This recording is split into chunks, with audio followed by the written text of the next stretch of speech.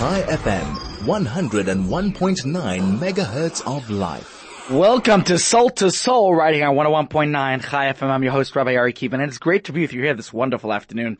This week, my friends, very exciting time, Chodesh Tov, as we're welcoming the month of Elul, the final month on the Jewish calendar. Actually, it's the 7th month, but we don't want to complicate things too much.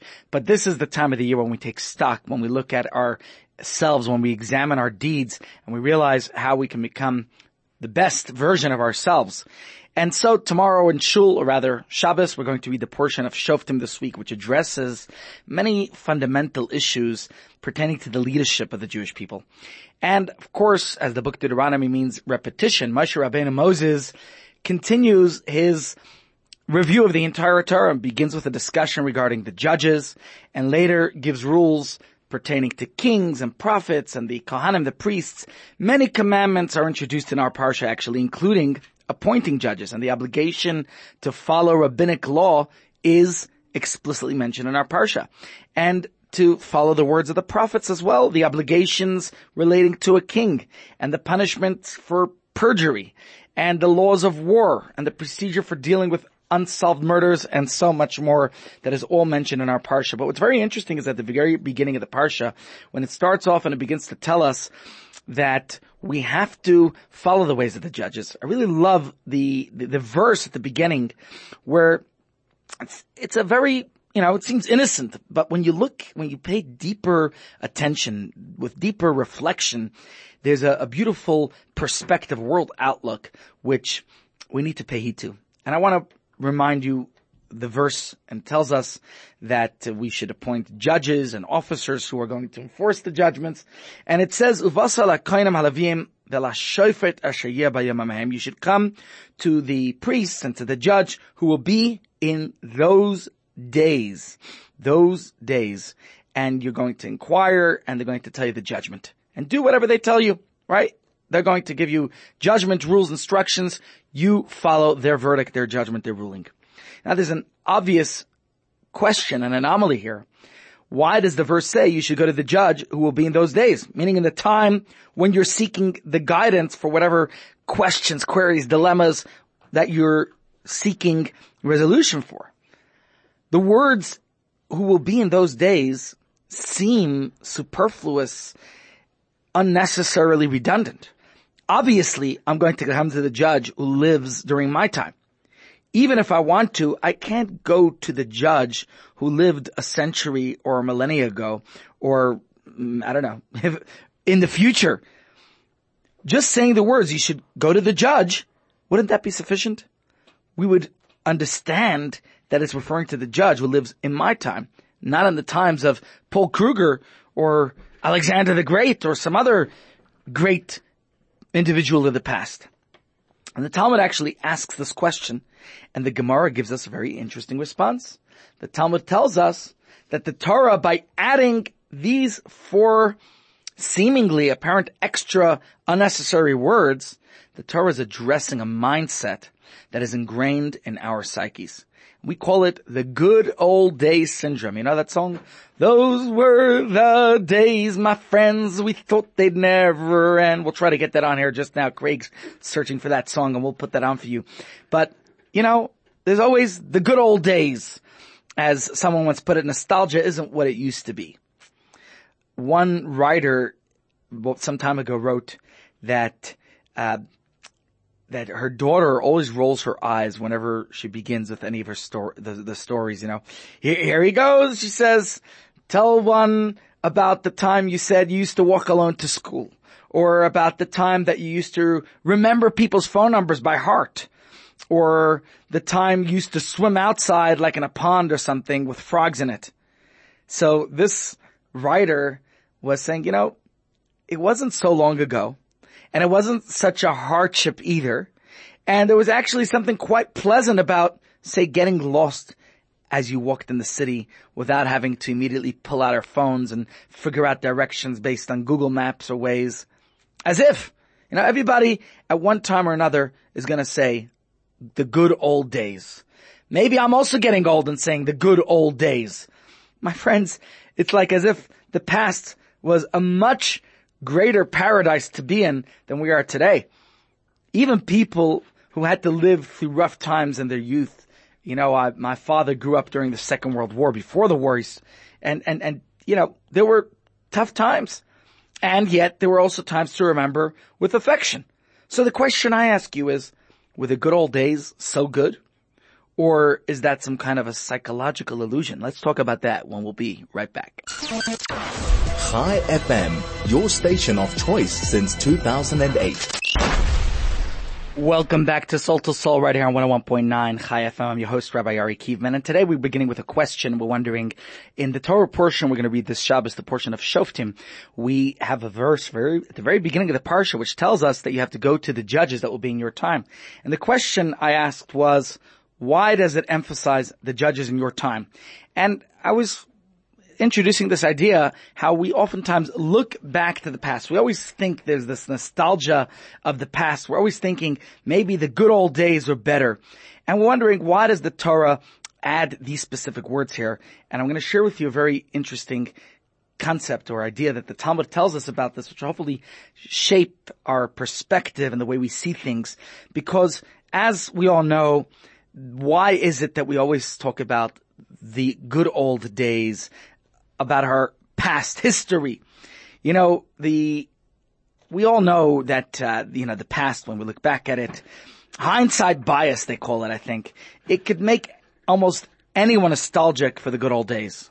It may be because, it's irretrievable. The old days capture a past that we can never go back to. Maybe because our past is certain, unlike the future, which is certainly uncertain. And that appeals to us psychologically. We love certainty. But yet we know yesterday's history and tomorrow is a mystery. Today is a gift of God. And that's why it's called the present. And this is something the Talmud tells us about perhaps why it's telling us. We think the good old days represents our youthful innocence. As the rabbi of Chabad Seniors programs, I all the time hear from people, those old days when things were the way, they were so much better.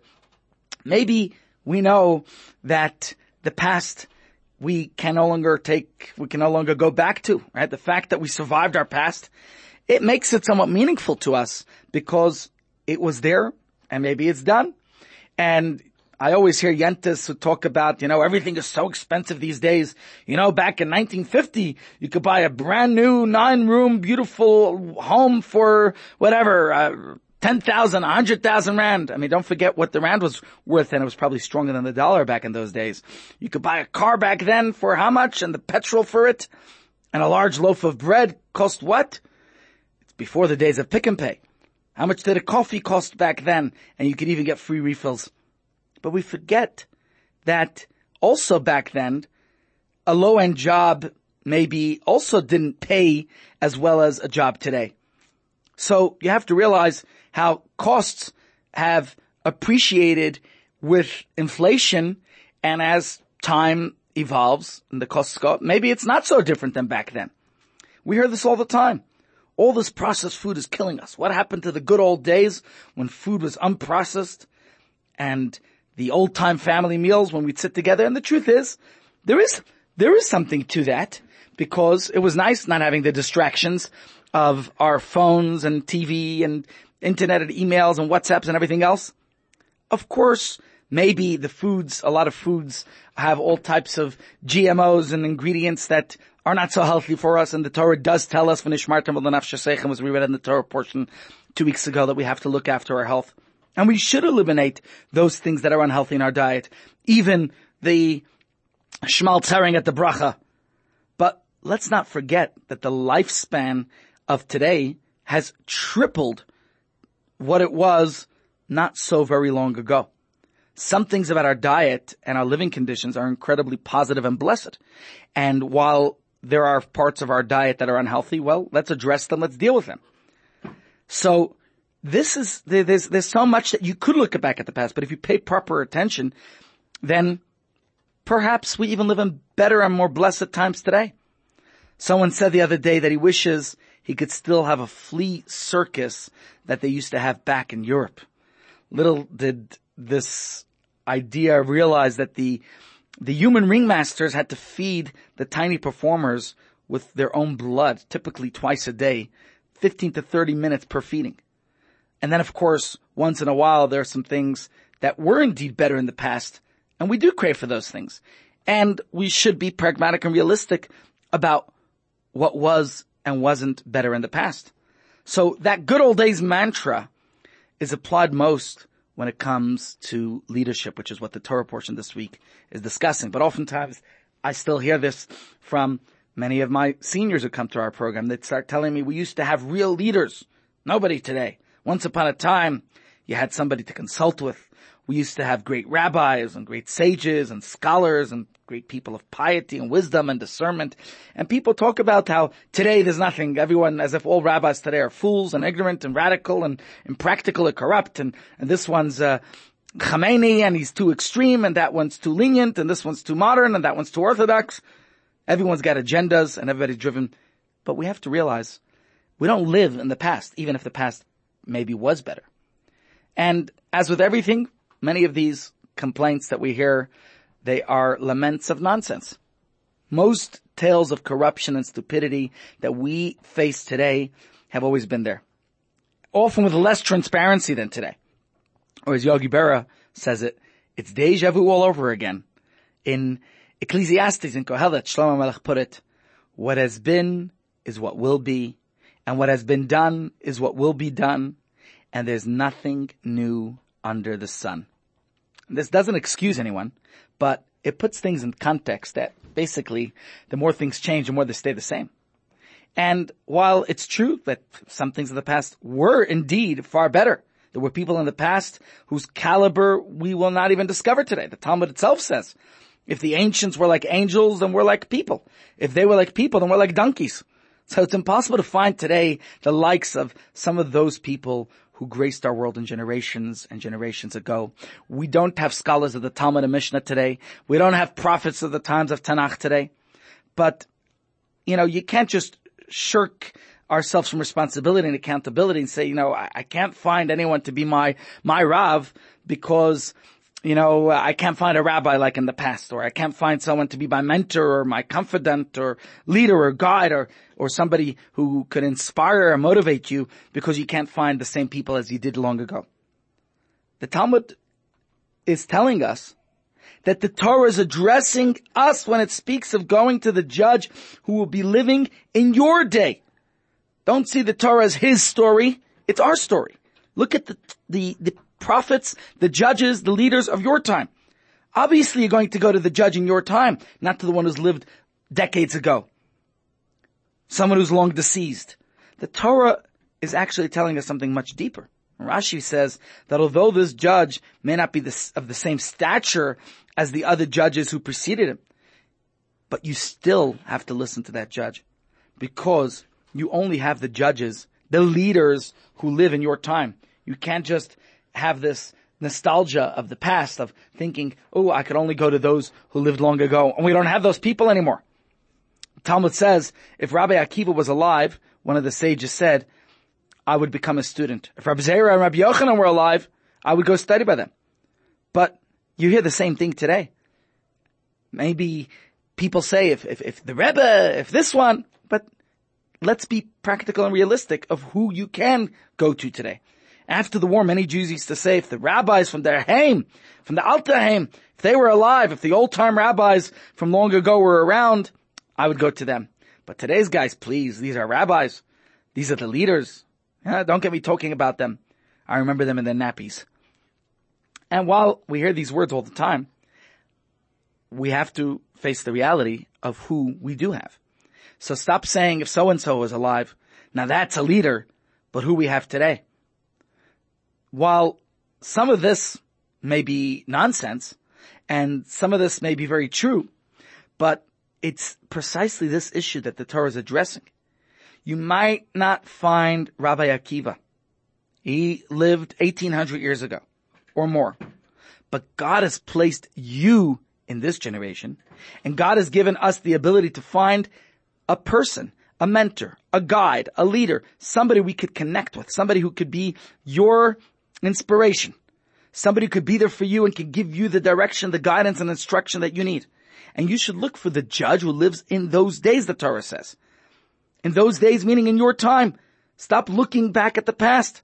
We have to recognize that oftentimes it's our own ego or our fear that will not allow us to look up to any person just because we think that they're not the same caliber as people of the past, or to take their instruction or critique.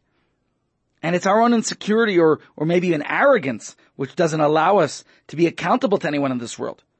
So we all have excuses. Give me a Rebbe from the past, and then I'll be accountable to them. But sorry to say, you live today, not in those days.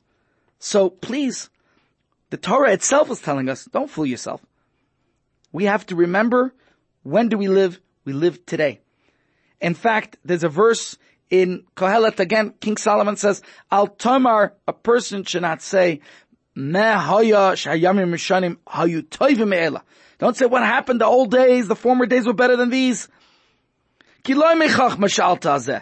not a wise question. Perhaps I could give you another interpretation of the wording based on the inspirational teaching from the Maggid of Mezrich. But first, let's understand this basically. The question King Solomon is suggesting is a question. Why are we not privy to some of the great figures who lived in the past?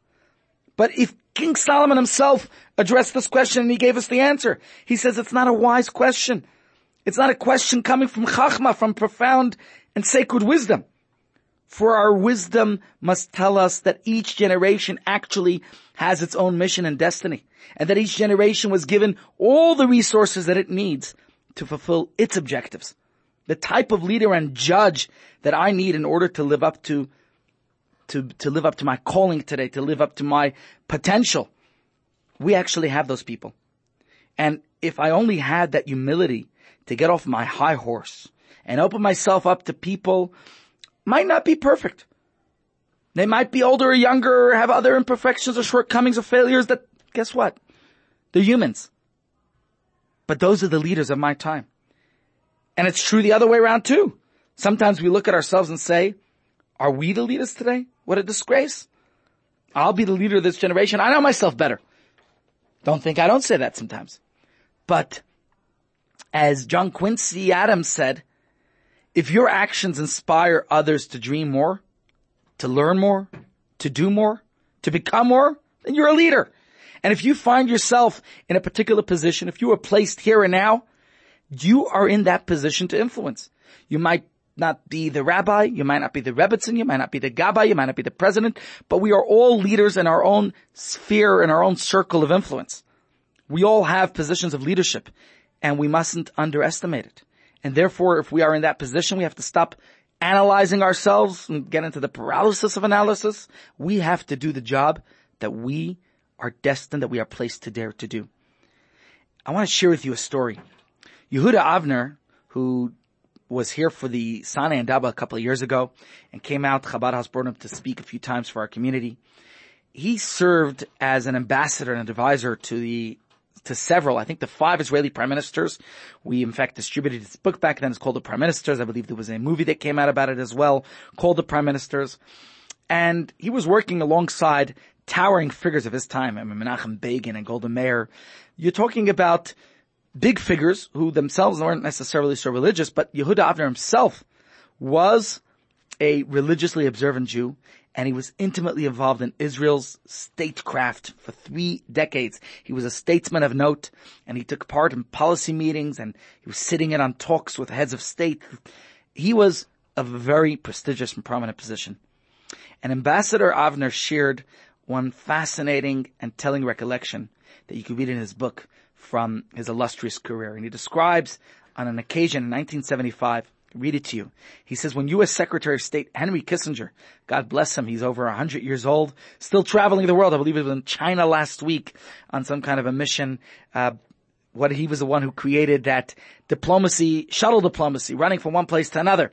And that's what Yehuda Avner had to do too, negotiating with Prime Minister Yitzhak Rabin, at the time with the Egyptian president Anwar Sadat. And they tried to bring about the interim agreement in Sinai, which ultimately led to the peace process. And the negotiations broke down at some time because Rabin was not satisfied with the proposals which he felt were not strong enough, were not good enough. They impinged on Israel's security. And Kissinger went off in a huff, and he was ready to place the failure of this whole mission on Israel. Well, Yehuda Avner describes how the showdown occurred just before Shabbos, and Rabin asked him to immediately prepare the case for worldwide broadcast before Kissinger had a chance, that he would brief the pressmen, accompanying them on the flight back to Washington, and it wouldn't be so good if Kissinger, although he was Jewish too, that he would give off the American perspective and cast the blame on Israel. Well, there was a battle of public opinion that was on, and it wasn't easy to persuade, to win over the American Congress and the American people, the public, about this, whose version of things to follow, whose version of the story was true. And so Yehuda Avner says he was the only one on the premier staff who was not only familiar with all the facts, but he was also very proficient. He had the language skills and the competence to really present the case on Israel's behalf, to articulate it properly and well. But he told Rabin that Shabbos was coming, and that he was asking him to do wasn't a matter of vital policy, but for what you call hasbara, public opinion, public diplomacy, PR. And he said that he wasn't willing to violate Shabbos for PR. Well, he says, do I remember the look of contempt on Rabin's face when he left? And the next day, Shabbos afternoon, after davening mincha at the Gra Shul in the neighborhood where he lived in Sharei Chesed in Jerusalem, he said he saw the great venerable Rabbi Shlomo Zalman Auerbach of blessed memory. He was one of the great halachic authorities of the past half a century. And he asked him Yiddish, was is Nayas? What's new? I told him that, what happened. And Rabin asked him to write on Shabbos his rebuttal, his perspective, his spin on things. And Yehuda Avner described to Rabbi Auerbach how he refused it. And he said that Rabbi Auerbach said to him in Hebrew, are you sure you had all the information to make the right decision? Meaning, are you sure you were well informed of the consequences of Israel not responding, which actually the damage that can do might be warranted as a reason to actually violate Shabbos? And when Yehuda Avner describes, he immediately went back to the Prime Minister's office. When he got there, it was already the end of Shabbos. And Rabin was in the midst of an emergency cabinet session. And as he walked in, Rabin spat at him. He said, now you come, it's too late. And he showed him the briefings that Kissinger had given to the journalists accompanying him on his flight back to Washington, which the whole entire blame for this crisis was placed on Israel's shoulders. So what was the point when Yehuda Avner was relating the story and was trying to share this perspective, how serious the consequences were, that President Gerald Ford at the time declared a reassessment of the whole U.S.-Israel relationship. And actually, with a whole arms embargo that was taking place at the time, all because Israel didn't have a chance to present its perspective. And before we take the ad break, I just want to say, Yehuda Avner was trying to be a good Jew. But the greatest rabbi at the time told him that what he was doing was wrong. And Yehuda Avner related the story, and he told it over many times since. So when it comes to issues of Jewish security, you're obligated to violate Shabbos. Israel's relationship with the USA is of paramount importance.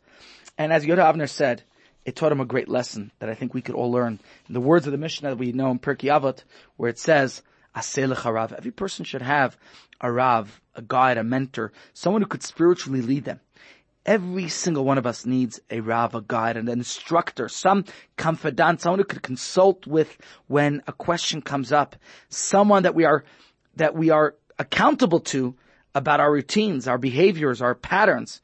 And don't say, there's no one left.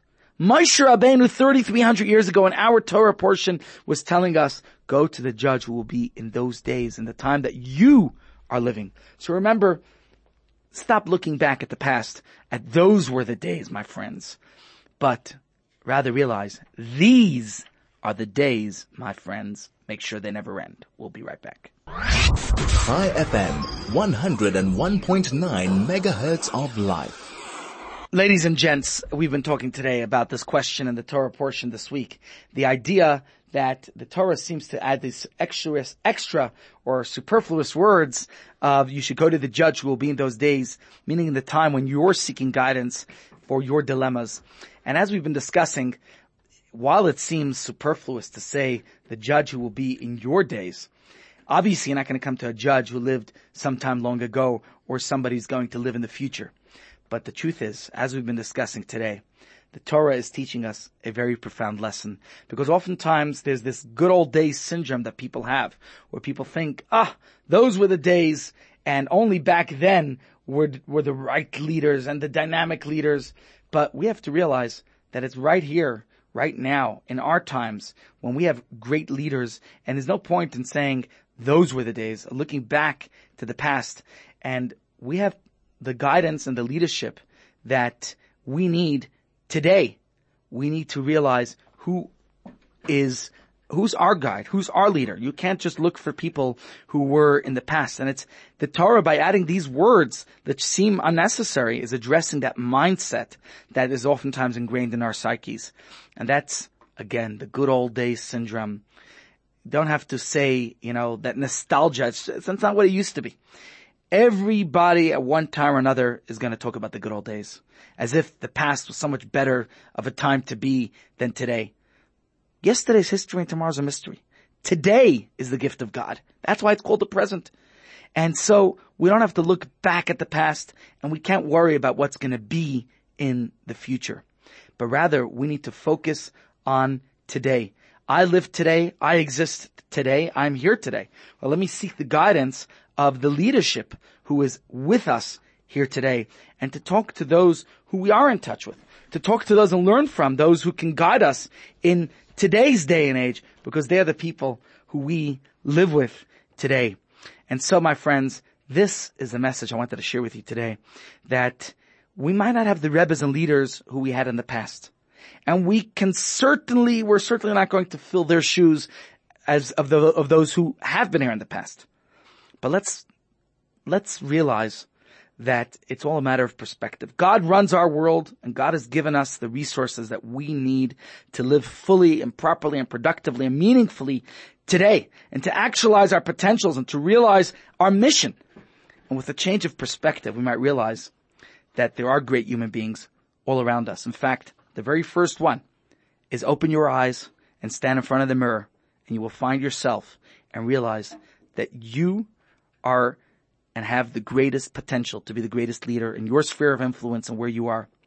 And even the person who's next to you, who you might have to seek their guidance for one thing or another.